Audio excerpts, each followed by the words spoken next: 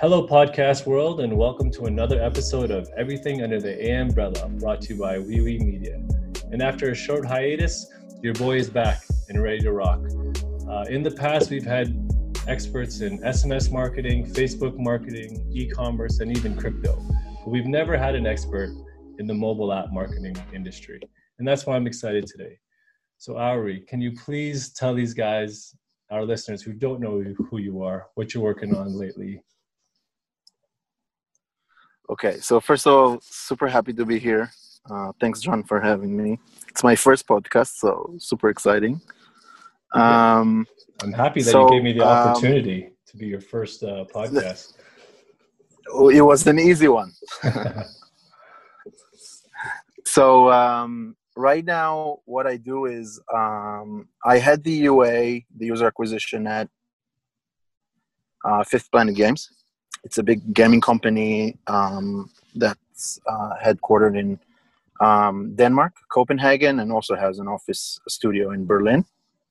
Mm-hmm. And I also, I'm a paid UA consultant to more than a few companies, international. I have clients in APAC, in Korea, in India, US, Canada, Israel, of course, that's where I'm from. Mm-hmm. And the third thing I'm doing, which is like a childhood dream I'm fulfilling right now, is I work as a finder or a broker with M&A and investments in ad tech. Wow. Yeah. So basically, buyers come to me and I do some analysis and research on interesting companies, and I help the seller side to make better negotiations. It's super interesting, super nice. Wow, that's pretty interesting, and it sounds like you have, quite a bit going on and on your plate. So before we dive into what you're currently working on, everybody's journey starts with the first step, and let's dive deep into kind of how you got started into media buying and how you're introduced. So I think it was pure luck, basically. I was working as a sales manager at a company called DSNR. We used to sell applications to the U.S. green card lottery. Mm-hmm. It was like an international call center. Wow. I worked there for a long time, for almost 5 years.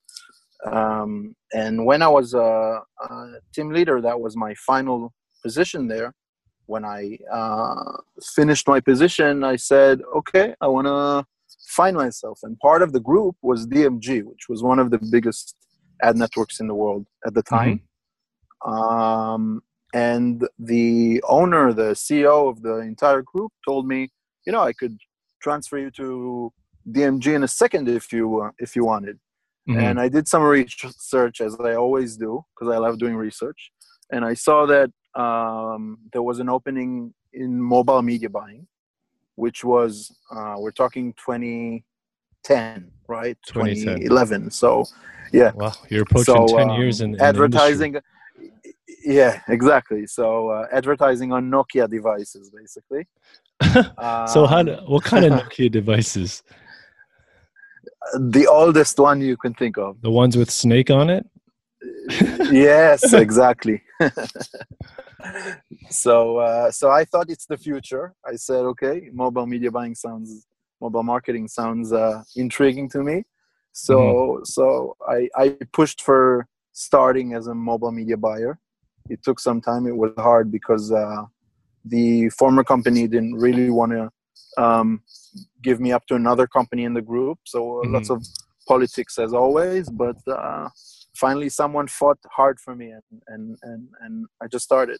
So how was that when you kind of first transitioned?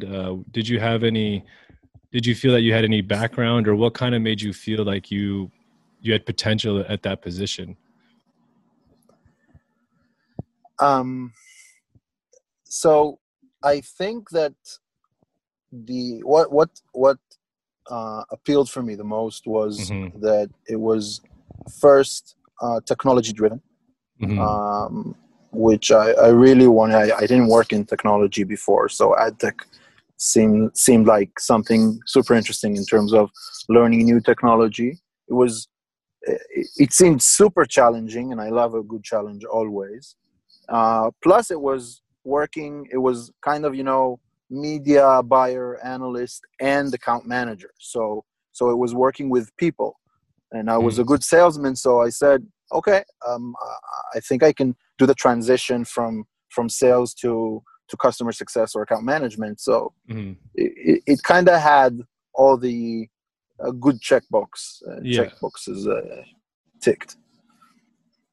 So what exactly did you do at DMG? It was media buying, and did you kind of manage a team, or how was your, I guess, your stay there at DMG? Yeah, so I worked at DMG for about 2.5, almost 3 years. Started as a junior media buyer. It was a 360 position, right? So we did media buying on the source, and we managed the client. Also, so managed you're wearing a lot of hats.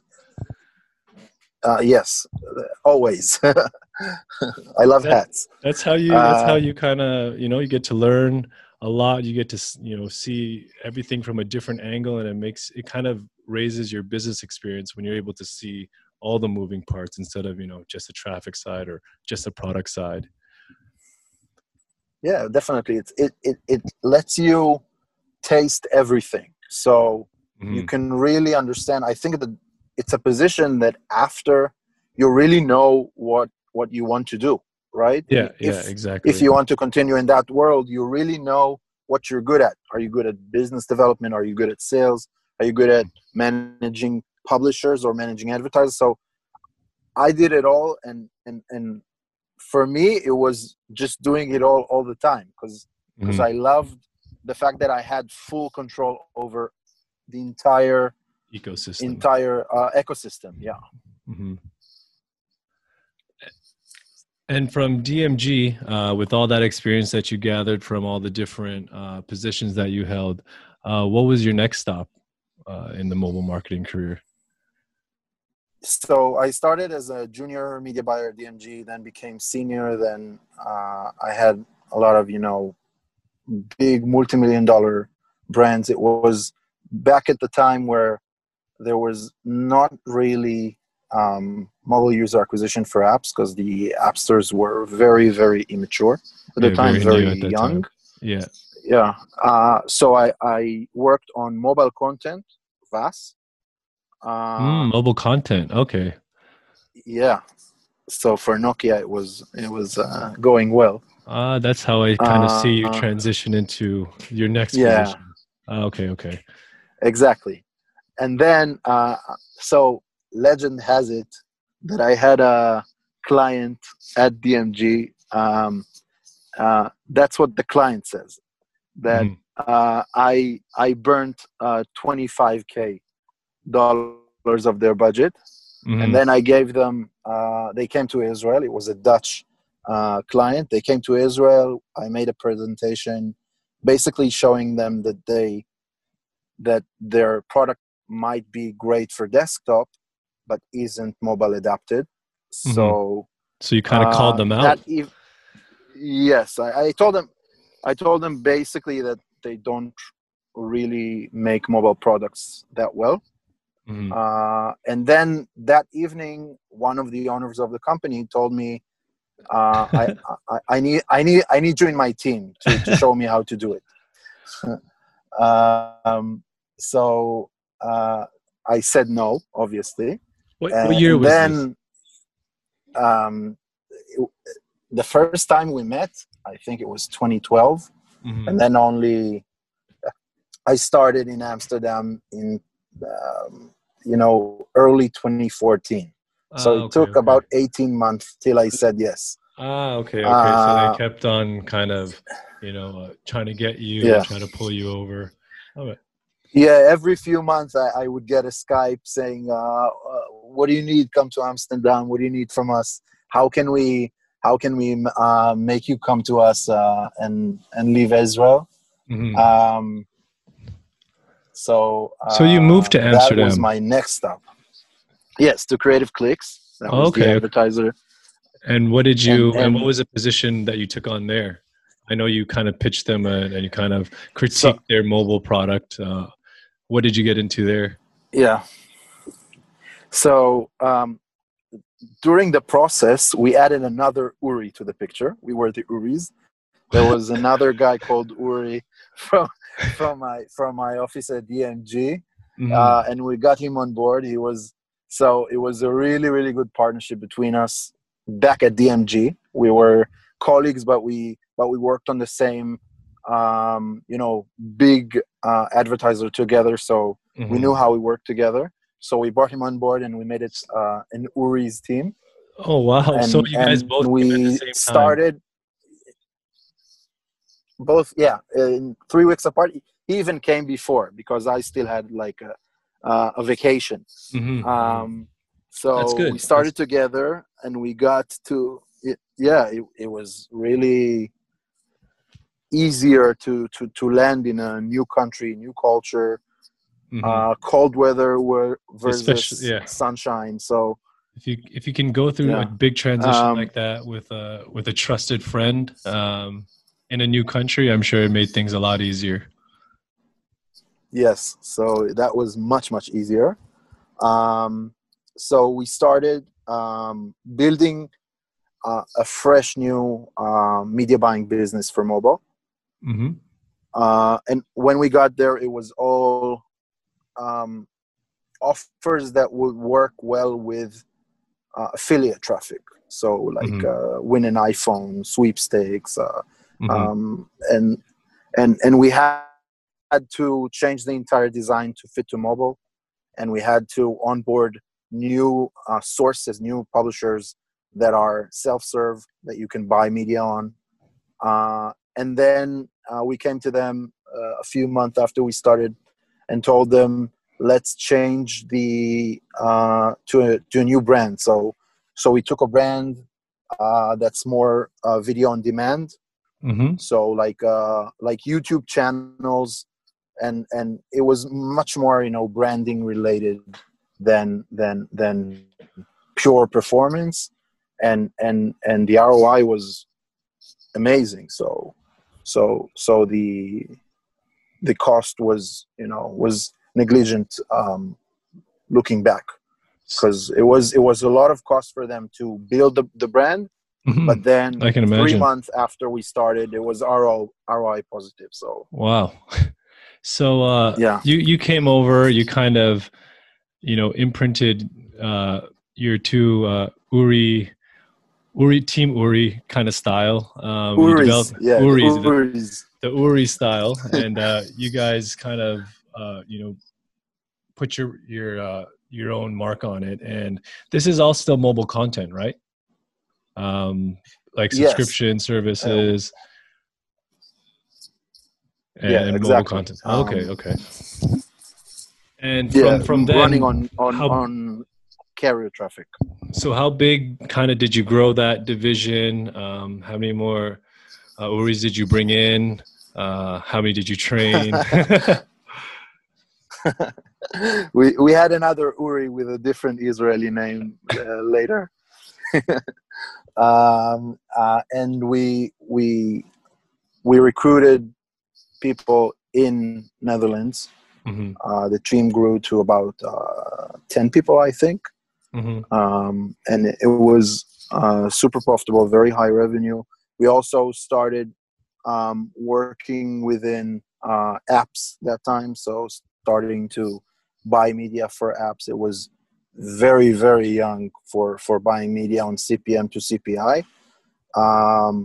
but we had a few successes there as well.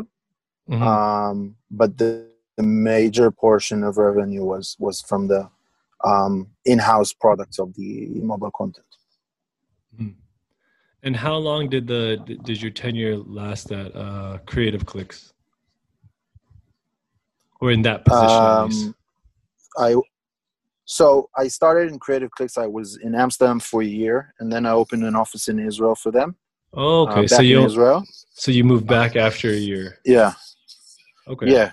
After a year, was a good experience. I was with my girlfriend at the time. That's now my wife and mother of my child. So I proposed to her in the Netherlands. So it was a After a very, very year. good experience for both of us. No, we were. She came with me to Amsterdam Oh, initially. okay. We were, It's we a nice were, I story. think, 2 years together before Amsterdam. Yeah, it's a beautiful love story. I'm gonna dive into that in a little bit. So, yeah. So, and then after 3 years at Creative Clicks, I went to start my own DSP called Brightstorm within the Creative Clicks group. So how did that transition start from, running your own mobile content product, driving traffic to it, monetizing it, and then you kind of shifted over to wanting to start your own DSP? Kind of where did that first start off and grow in your mind and kind of build, I guess, for you, build up high enough for you to kind of transition into that role? What attracted you to that? So when I was at Creative Clicks, apps really started,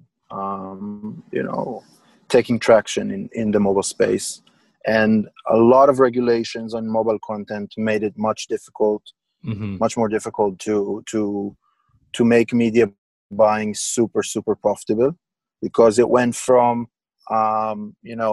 one-click flows to two-click flows with lots of strict regulations. So I had to think of what I want to do next, because I felt like mobile content is like a milking cow already and not in the growth stage, and that's where I That's what like you to be enjoy. more in a growth stage. Yeah, the startup environment, the growth stage, building stuff that aren't But too doesn't mature. exist yet. Yeah. Yeah. So first, obviously, everything in life comes with Noah, my wife, when we discuss. So I remember we were in a vacation in Portugal, and we had a long drive, and I said to her, "What's my next move? What are we going to do next?" And we thought about the UA, the app world. We thought about developing our own apps, or developing a product, or developing a platform, and we zoomed in on developing programmatic DSP for app marketing, focused specifically on app marketing and retargeting for apps. So that was really where we thought programmatic. It was still a world very much dominated by affiliates, and not a lot of sources were doing media buying. So we thought that could be super interesting to explore. And just to give me a little brief background of Noah, your wife, what is her experience? Because it seems like she has quite a bit of knowledge, quite a bit of experience, and for you guys to come up with this together, she must have some sort of experience in the industry. So first of all, regardless to anything, she's the smartest person I know. So she always has a very interesting angle on anything, basically. But Noah and I met at work, so we know how to work together. When I was at DMG, she was at another company in the group called DMI that was doing Facebook advertising, and we're talking 2010. So Facebook was really an uncharted territory. So it was probably the hardest place to be at. It was very, very high potential and could bring super incredible results, but it was very, very challenging. But she was there for the product side. She developed a product for them with an algorithm and performance, and she was always attracted to the product side. And when we wanted to start Brightstorm, so she was very much into understanding the product, understanding the algorithm, how to make performance for mobile apps, because back then it was very, very difficult to make CPM to CPI. So we decided to give it a try, basically. Nice. And that's a great love story. Number one, finding your soulmate. The way you talk about her, it seems like you guys have a great relationship. And then on top of that, to become business partners is another one, because to find a business partner that you kind of get along with and trust and kind of vibe with is hard in general. And it being your wife is it's a careful, I guess, balance that you have to play. And if it works out for you, then that, I'm happy for you. It sounds great. Yeah. Well, you don't understand how many people told me, "Are you crazy working with your wife?" So it's definitely not something I would recommend to everyone, because it really requires, as you said, walking on eggshells sometimes, or going or keeping the balance. But I think that the fact that we worked together before we were even boyfriend girlfriend made it much easier, because she understands the ecosystem, she understands media buying, she understands product side. So when we used to dive into professional discussions, it was never schmoopy. It was more professional and serious and business. Yeah. I mean, as long as you guys can kind of draw the line and you kind of understand each other, then it's not common to everybody else, but it could obviously work. And I'm pretty sure there's been quite a few times you guys kind of tell each other like, hey, the outside world doesn't know. We know that we work. That's all that kind of matters, and results will kind of prove that. So from there, kind of how big did Brightstorm grow? What kind of experiences did you learn from Brightstorm, building that company from scratch? And I'm interested to know kind of how the way you build your teams. You've been in so many different positions before. Always seems like you're starting from a lower position all the way kind of building to a bigger company. So I'm interested in the way you kind of hire and manage your employees. How big did Brightstorm get? And I guess how far along in did you kind of make your first hire? And, since it's a company run by you and your wife, must have been a difficult process to bring someone in, because now, that third or fourth person is working with a married couple, and it must have been an interesting dynamic. For sure. So when we started, the first hire was, a month after we started. We had someone in mind. We knew that he's quite experienced in this world, and we immediately made a hire so that we could focus on building everything and having someone that could do the day-to-day, the operations, the managing of clients and partners. In terms of hiring and recruiting, since I started at DMG and I was always a 360 position, we tried doing something different. At DMG, we had two major divisions. We had the DSP side, the product side, and we had an agency side, which was more CPI related, with non-direct advertisers like big agencies and working with CPI publishers. So we had someone always doing that work, because it's more, like a cat and mouse game of pushing the stores and getting the advertiser to give you feedback, and then working with fraud tools. And so it's a lot of Sisyphic work that you need someone to do hands-on. You cannot really run a company and do hands-on position like a CPI account manager, and really grow it. So even though it was bootstrap, we always had someone doing the day-to-day, and we wanted to focus on really the business. And obviously, since it was the first time for me to run a business, to open a business myself, I did run independent business units within companies, but it was the first time where the P&L is all me. It's your money on the line. Yeah, exactly. So we also have investors, so we had to run that relationship. It's a lot of work in between just managing the day-to-day. So the recruiting, we always had, we prepared from the start training sessions. First 2-3 weeks, we would show them presentations of what an account manager is, what are the publishers. We used to, when we hire junior account managers, so it's like teaching them a new language from scratch, right? From A to Z. They don't know what CPC, CTR, CPI, CPM. So it's really teaching them a new language. And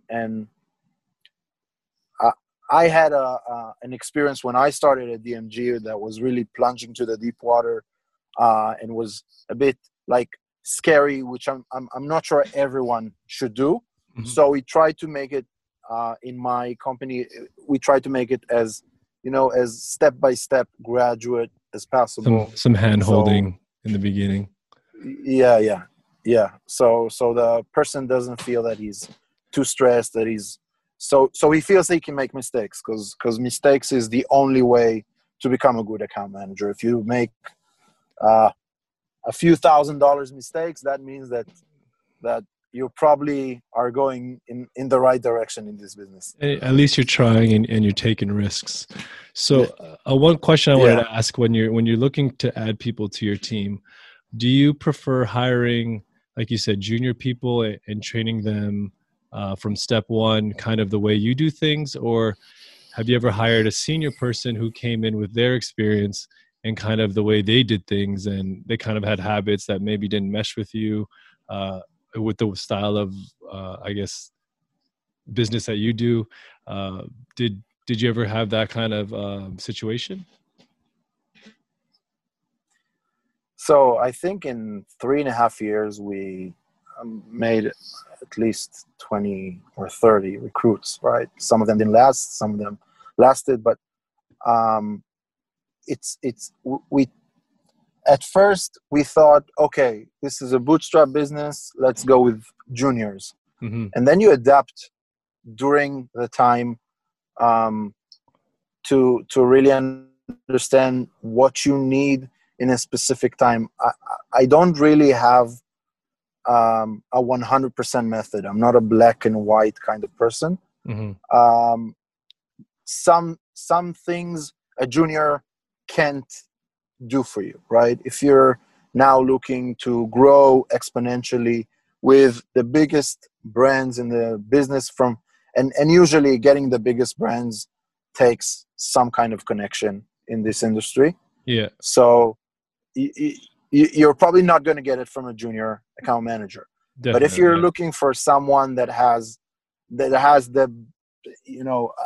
that's hyped and has hunger in his eyes and is passionate about what he's doing, then in most cases, juniors are the ones to go with, because they have a lot of energy. And if you're and drive, hiring for, let's say, an account manager or sales manager, after 2-3 years in this industry, some people tend to, it wears you out because it's 24/7. Yeah, it's demanding. It's high pressured, and we work in a global industry, right? So it's like you said, it's 24/7. There's always something to do, and there's always kind of someone calling you or needing something from you.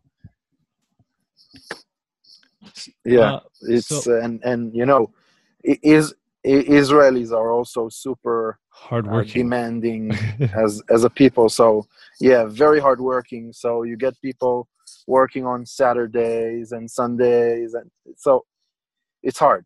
It's hard because people are starting, super fast, and sometimes they get worn out quite quickly. So you need to balance that with your employees as well. So you said that your stop at Brightstorm or your time at Brightstorm was around 3.5 years. Yeah. And kind of how did you transition into your advisor positions now, and kind of when did you, or why did you leave Brightstorm, by the way? So I would have to say that the end of Brightstorm for me was in very, very good terms. Let's put it this way.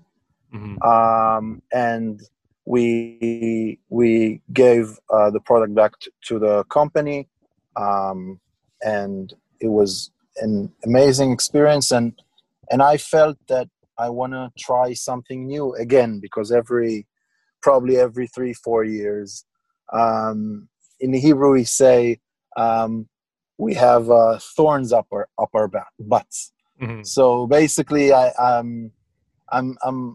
had an urge to get started with something new, Mm-hmm. and I wanted something that's 100% myself, 100% working with various customers. So I decided I'd try consulting for me.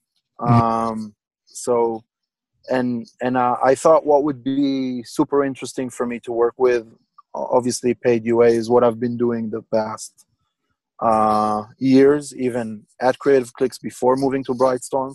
I worked with that. Yeah, we made quite a bit of money together when you were at Brightstorm. Exactly. Yes, we did a lot. It was a good time. It was. And it was always, I experienced so much when you run your own business in paid UA. You experience so much different platforms and different tools and different types of companies. So you build a lot of connections, and fortunately, it was quite easy to find people that were willing to work with me as a consultant. Well, based on your experience, I'm assuming that made things easier to transition into a consultant, because you've, number one, like you said, built relationships at your previous positions, and you've also, like you said, backtracking all the way to DMG, you wear a lot of hats. So I would say that being an advisor or a consultant role is something that's natural to you at this point in your career. Yeah, and it's kind of, it makes it easier because since I was doing various positions in mobile advertising, it's fairly easy for me to come to a company and tell them, what do you need? Which side you need improvement? Do you need a better product? Do you need a better business development? Do you need sales? Do you need a better team? You need better international expansion. Are you looking to buy media on your own? So it makes it quite easier because you really talk to the company about their honest needs, their immediate needs, not what you need to bring to the table. And you kind of connect the dots like that, and you do I would say you can easily analyze a company and their needs, and draw from your experience and kind of implement it into their business.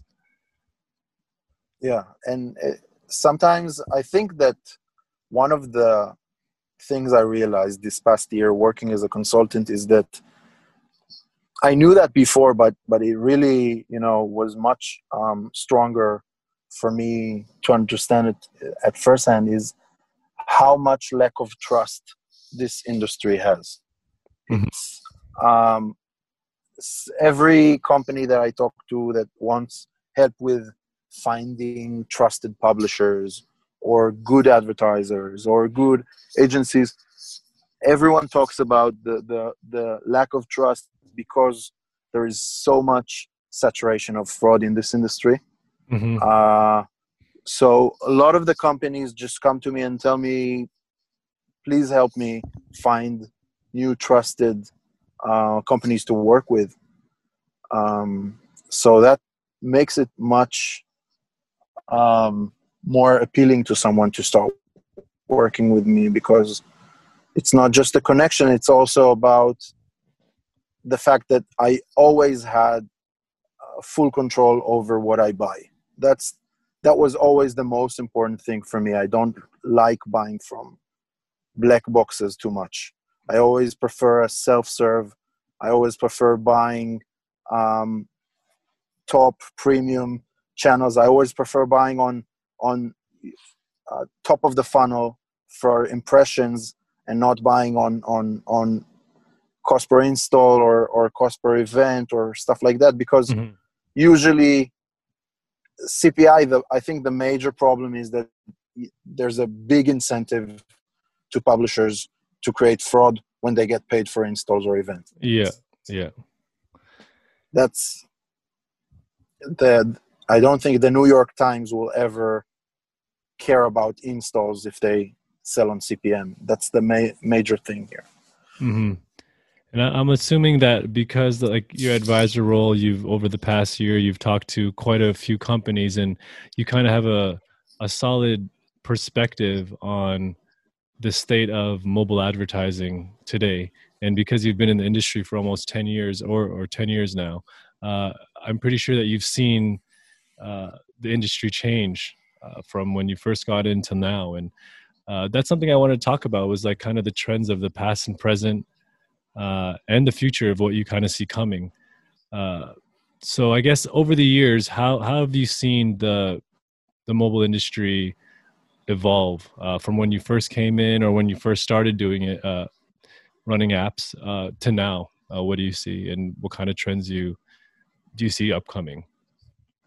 Yeah, so if we're looking at the apps marketing world, when I first started, it was more the Wild West. Not really, not a lot of tech, a lot of no fraud tools were rarely used. Yeah. The MMPs weren't too big as they are now. They weren't close to being $1 billion company. And so I think, first of all, technology evolved immensely. And both on the traffic side of companies that started doing a lot of innovative things, just for, as an example, playable ads, companies that are doing playable ads for games or for other verticals, is something that's quite new in this ecosystem, and it's super engaging. It's I love the innovation stuff. Also, the MMPs have taken a major role in the game here, since they're really,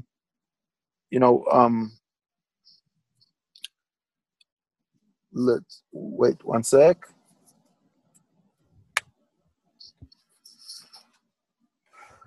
Okay, so the MMPs have taken a major role in taking over all the platforms, all the publishers on each side, and advertisers feel that they can trust someone more than before.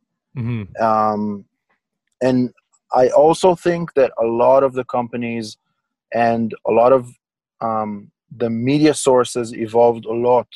Social media is much stronger than it was before. We have TikTok, which was non-existent until 3 years ago.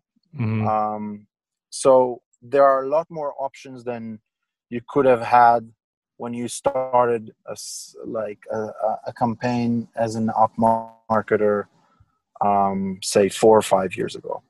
And you would say that it was definitely a lot easier back then to make some money running apps than it is now? for sure. At the time, I remember when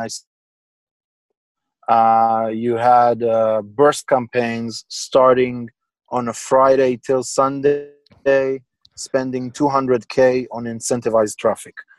Yeah. So Incentivized traffic. Wow. Still something that's there, but that was paid UA. Mm-hmm. It was just trying to take number one in the charts and get the organic from there. Mm-hmm. And right now, also when the app stores like Google Play and the Apple Store evolve, they no longer pick only the amount of downloads as a rating for top charts. Mm-hmm. So everything had to evolve, and now even a company that is on soft launch and doesn't want to spend too much money on paid UA, not spending millions, but spending only say $50,000, they still have a chance to make it ROI positive. And before, it was very, very much dependent on how much the publisher was genuine and not giving you everything fraud. Mm-hmm. And now it's just impossible to give so much fraud because the industry has evolved so much. Yeah. There's so much fraud detection tools. So technology has definitely changed. Yeah. And advertisers or product owners. It's now a game of technology more than just who does the most downloads per weekend. Mm-hmm. So if you can remember when you first started out, what was one of your, I guess, your best campaigns, or kind of the campaign that really got you started in apps where you're like, wow, I can't believe I'm making this type of money pushing, promoting this app. What were the type of the campaigns that kind of got your feet wet? In Brightstorm, I think the best campaign we had was Hotels.com. Mm-hmm. It was super interesting to work with such a major brand. We had a campaign with, I think, 10 geos on iOS, mm-hmm. Running on the DSP. The results were incredible. And so it was so different working with such a big brand that gives you budgets just for testing. They'd give you $60K for a test budget, mm-hmm. when other advertisers would give you 10 or 15 in the best case. So it was very easy to scale. It was super interesting to work with the brand guidelines. We made creatives for them. We designed creatives for them. So you had to work with super strict brand guidelines. And it was really, really a fun experience to work with such a brand. I would watch Champions League at night, looking at Hotels.com signs and tell them, this is my client, guys. So it was so working with a client that can sponsor the Champions League was I think one of the first times I even had a chance to work with such a brand. You probably took a step back and like, wow, this is cool. I'm working with legit brands and helping them kind of build their brand basically and their product globally. Yeah, and actually right now working with Fifth Planet Games, I'm working with a new game called Tintin Match, and Tintin is also a very well-known brand. Mm-hmm. So just starting a campaign there, looking at the conversion rates, at the install rates, the CDRs is also a bit mind-blowing compared to what I know from other very saturated gaming brands. So it's also super nice. So I'm still enjoying it. So, mm-hmm. And I guess when we fast forward down to today, 2020, I was just doing a little bit of reading before our call here, and I was reading Business of Apps, and they were showing that e-commerce has grown a lot in 2020, and actually it's on record pace to uh, for e-commerce sales in the US for 2020. So does the industry look very healthy moving forward? Has it been affected by the whole COVID situation this year? How does the mobile industry look moving forward to you? So it's quite interesting because we're in a digital space. So luckily for us, I don't think mobile advertising, if you look at the entire budgets at 2020 global, there's a big chance that they're actually better from what I read. Mm-hmm. But a lot of brands did definitely suffer from COVID. For example, we just talked about Hotels.com. I guess that their budgets were decreased a lot this year. I would say so. Yeah, that would make sense. Yeah. So a lot of travel brands, and also I was working with a physical dating app. So going to bars in London and stuff like that. That also these types of physical life apps are also probably down in budgets and suffered a lot. But from what I read, gaming, shopping, obviously, fitness, VOD apps are all booming, higher than ever. Yeah, because people are at home playing with their mobile. That's what happens. Yeah, and from what I've seen, like e-commerce sales are up as well. Actually, 73%, from what I read online, 73% of e-commerce sales are actually done on your mobile device. So that kind of shows you, like you said, everything from shopping to gaming to fitness, as certain products kind of take a backseat or look to regroup. There's other products, like you said, that are doing better than ever. So there is a trade-off, and it's interesting to see how things are moving forward.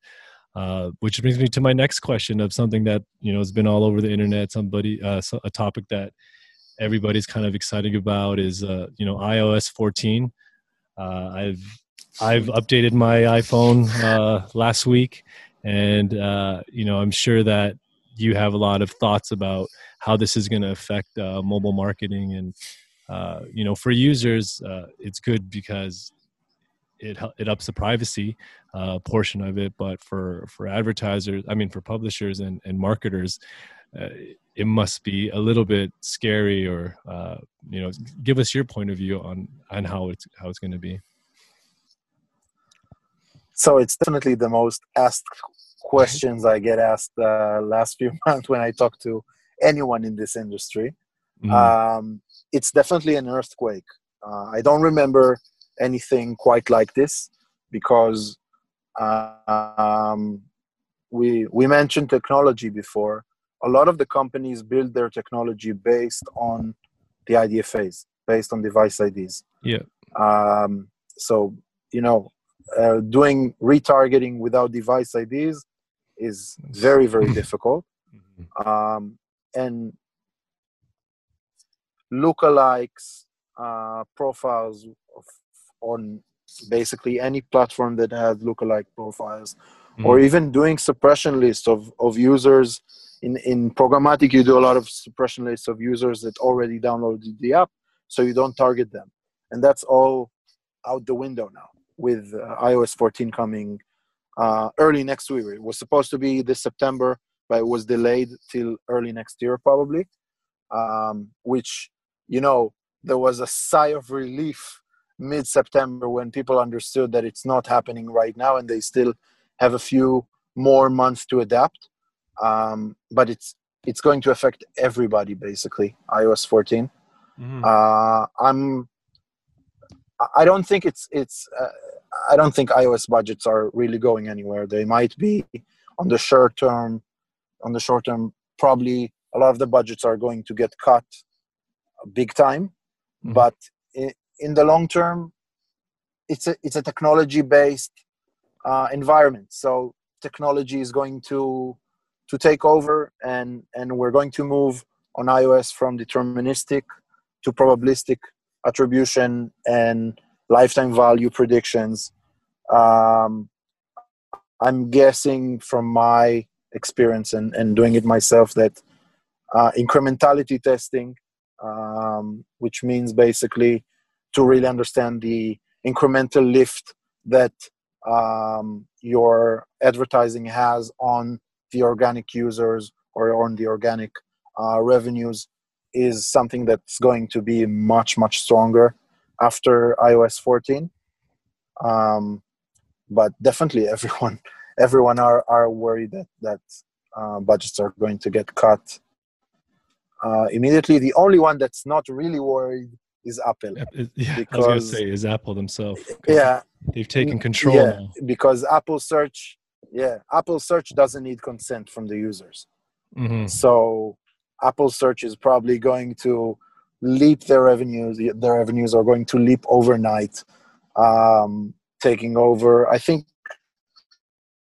if you ask me, I think if we look at like a global perspective, it's probably more like a power move by Apple on Facebook and Google, Hmm. but and other social that are taking over their revenues from advertising.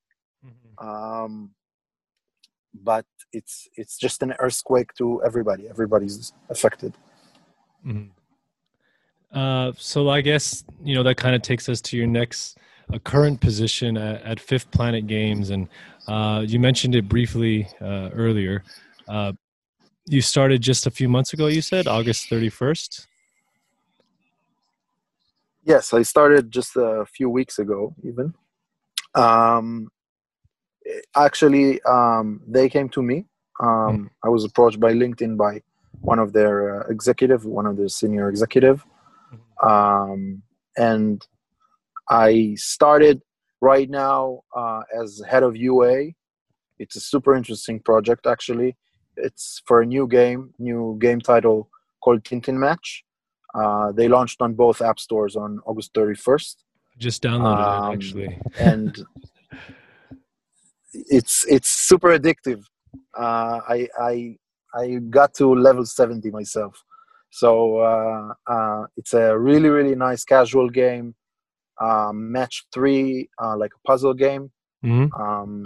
And it's available in we're launching globally, and I'm doing their paid UA.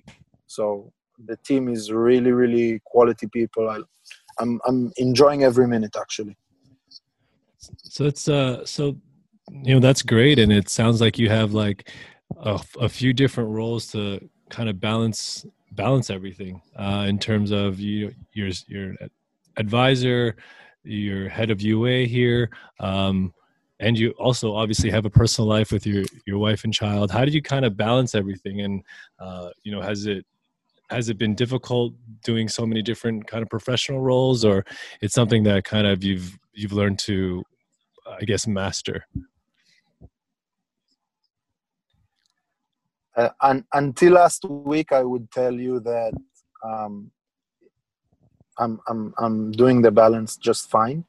Mm-hmm. But we got into lockdown in Israel since Friday, so the balance took a hit. Mm-hmm. And now trying to adapt to a new normal with my kid attending Zoom meetings with my clients. Mm-hmm. Yeah, but actually, I think that the COVID situation has a very big advantage in it, that people, first of all, for a global community like ad tech, it's much, much easier to work remotely. Mm-hmm.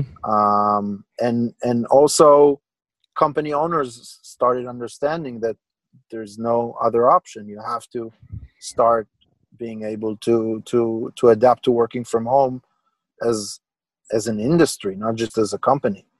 Mm-hmm.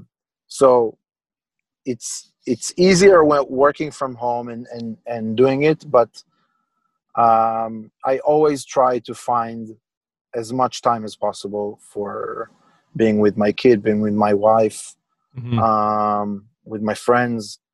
I don't like to call it life work balance because it's all life, right? But you have to think about what really matters, because if you spend 12, 14 hours a day just working, you'll miss out on I keep always reminding myself that my son will never be 3.5 again. So you have to give time to what matters in life also. And I think, a lot of like I guess COVID has kind of put people in that place of it's given people more time with their kids. Some parents are now even their kids' teachers.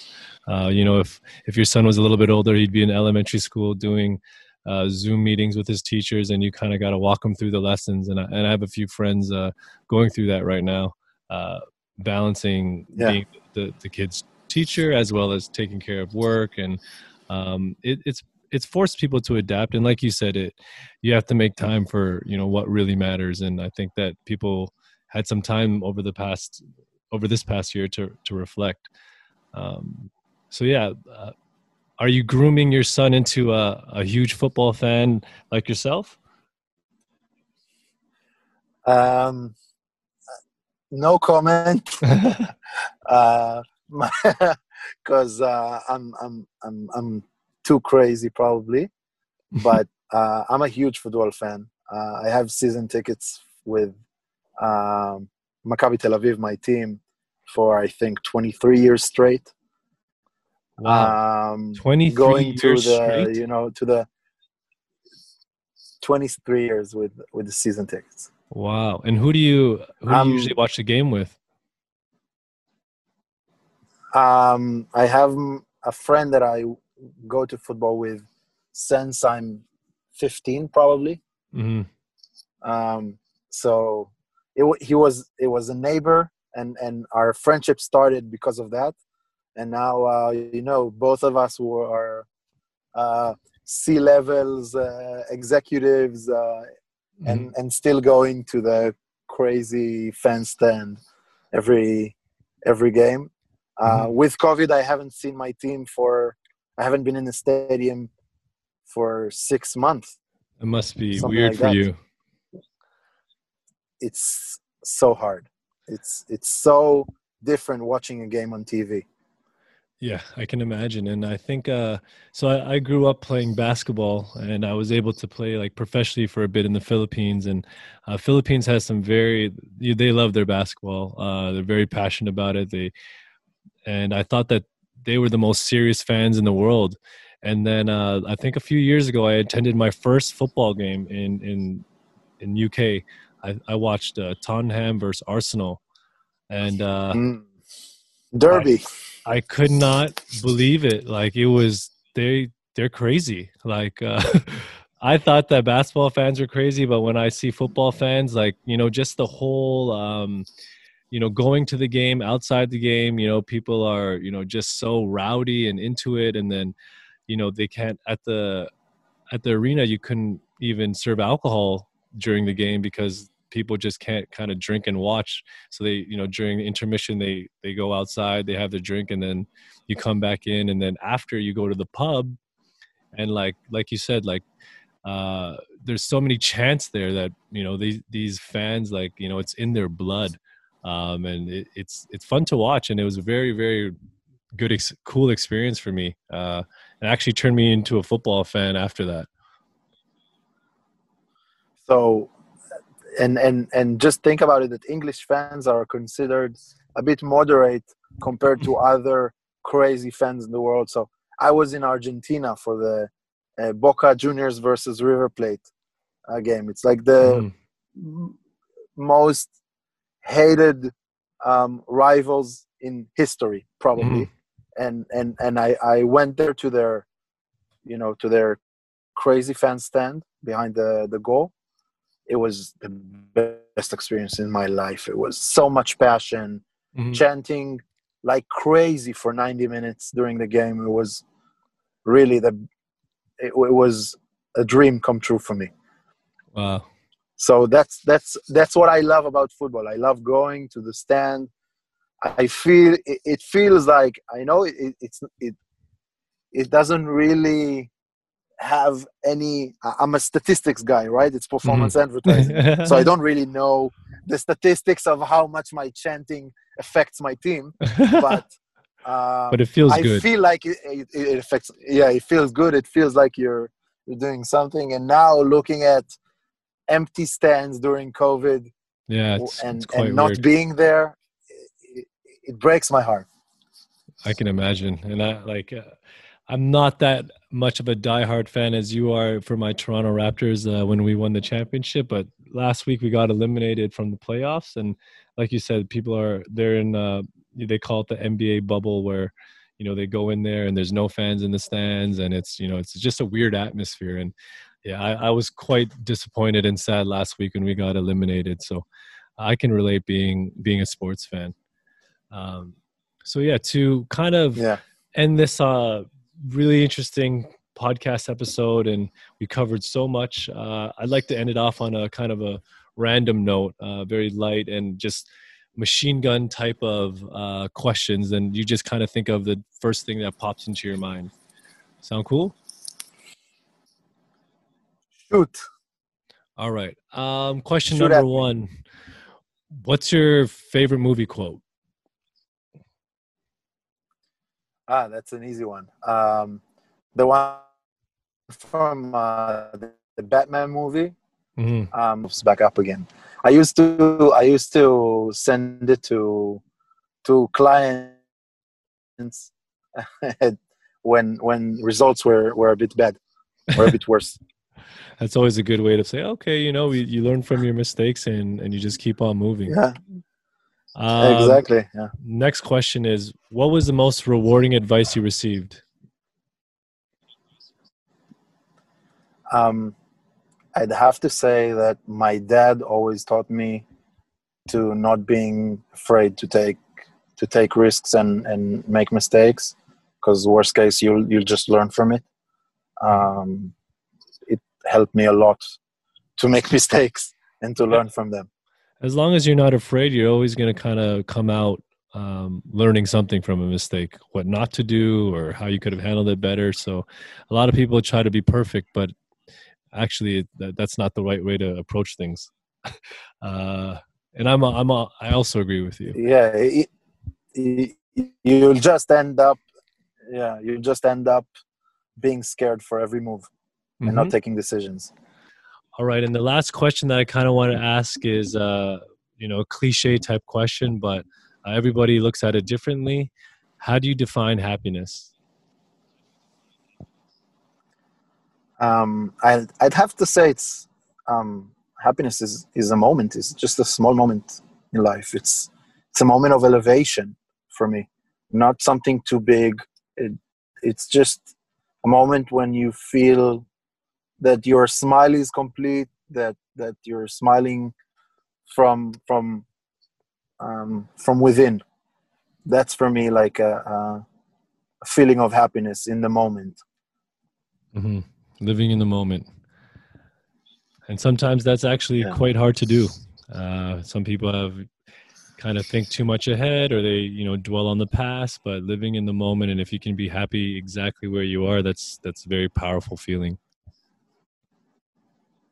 Yeah, that's it's something that you have to practice, I think, to really understand exactly what's important and how to feel real happiness in the moment, and not search for endlessly searching for something else. So and that kind of concludes our podcast episode. And honestly, you and I go back a few years, and we've talked a lot on Skype. We've had a few meetings. We've gone through a few chargebacks. We've gone through a lot of money making together. But this podcast episode has actually, I've learned stuff about you that I never even knew, a few years ago. when we were talking on almost on a daily basis. So I'm happy that this brought us together, and and that you shed some light on the mobile marketing industry and shared your story. I was super happy to jump on the podcast with you. Thanks a lot. It's a big compliment that you got me here, and it was fun. Yeah, for sure. Living the moment, right? Exactly. So thanks a lot, Uri. And so say hello to your son and your wife for me. And I will. Enjoy. I'll let you know what I think about Tintin. I'm about to start playing it right now. Please do. All right. Take care. And if you can do an in-app purchase, that would be great. For sure.